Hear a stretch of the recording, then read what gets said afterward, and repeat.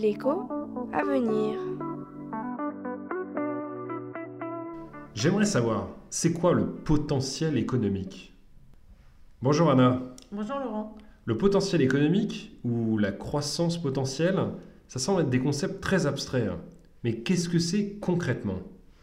Bon, le potentiel économique, en fait, il correspond grosso modo au rythme de croissance soutenable à long terme, sans hausse démesurée des prix. Techniquement, il peut être défini comme le niveau maximum de production que peut réaliser une économie sans entraîner des pressions à la hausse trop forte sur les prix, ce qui serait un signal de tension économique en fait. Son indicateur est le PIB potentiel et la croissance potentielle est simplement le taux de croissance du PIB potentiel. Si je comprends bien, le PIB potentiel, c'est le niveau de production que peut maintenir l'économie sur le long terme en fonctionnant à plein régime de manière durable. Mais alors, cet indicateur n'est jamais observé. Comment on fait pour le mesurer? Oui, tu as raison, le PIB potentiel n'étant pas observé, il ne peut pas être mesuré.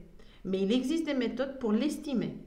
Ces différentes méthodes statistiques ou théoriques connaissent cependant des limites et peuvent conduire à des résultats sensiblement différents. Même si son estimation est imparfaite, j'imagine que le PIB potentiel est un indicateur indispensable pour se faire une idée de la tendance de fond de l'économie et des perspectives de croissance sur le long terme. C'est bien à cela que ça sert? Tout à fait, Laurent. Le PIB potentiel nous donne aussi une indication de la position de l'économie dans le cycle économique.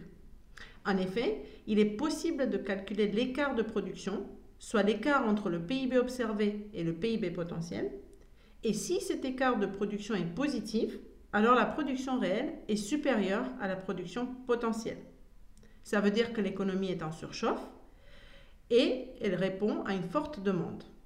En revanche, si l'écart de production est négatif, alors les ressources de l'économie sont sous-exploitées car la demande est trop faible.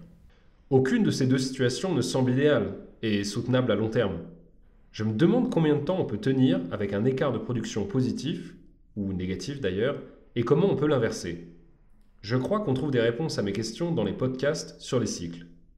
Bon, si je résume, la croissance potentielle, c'est un concept plutôt abstrait.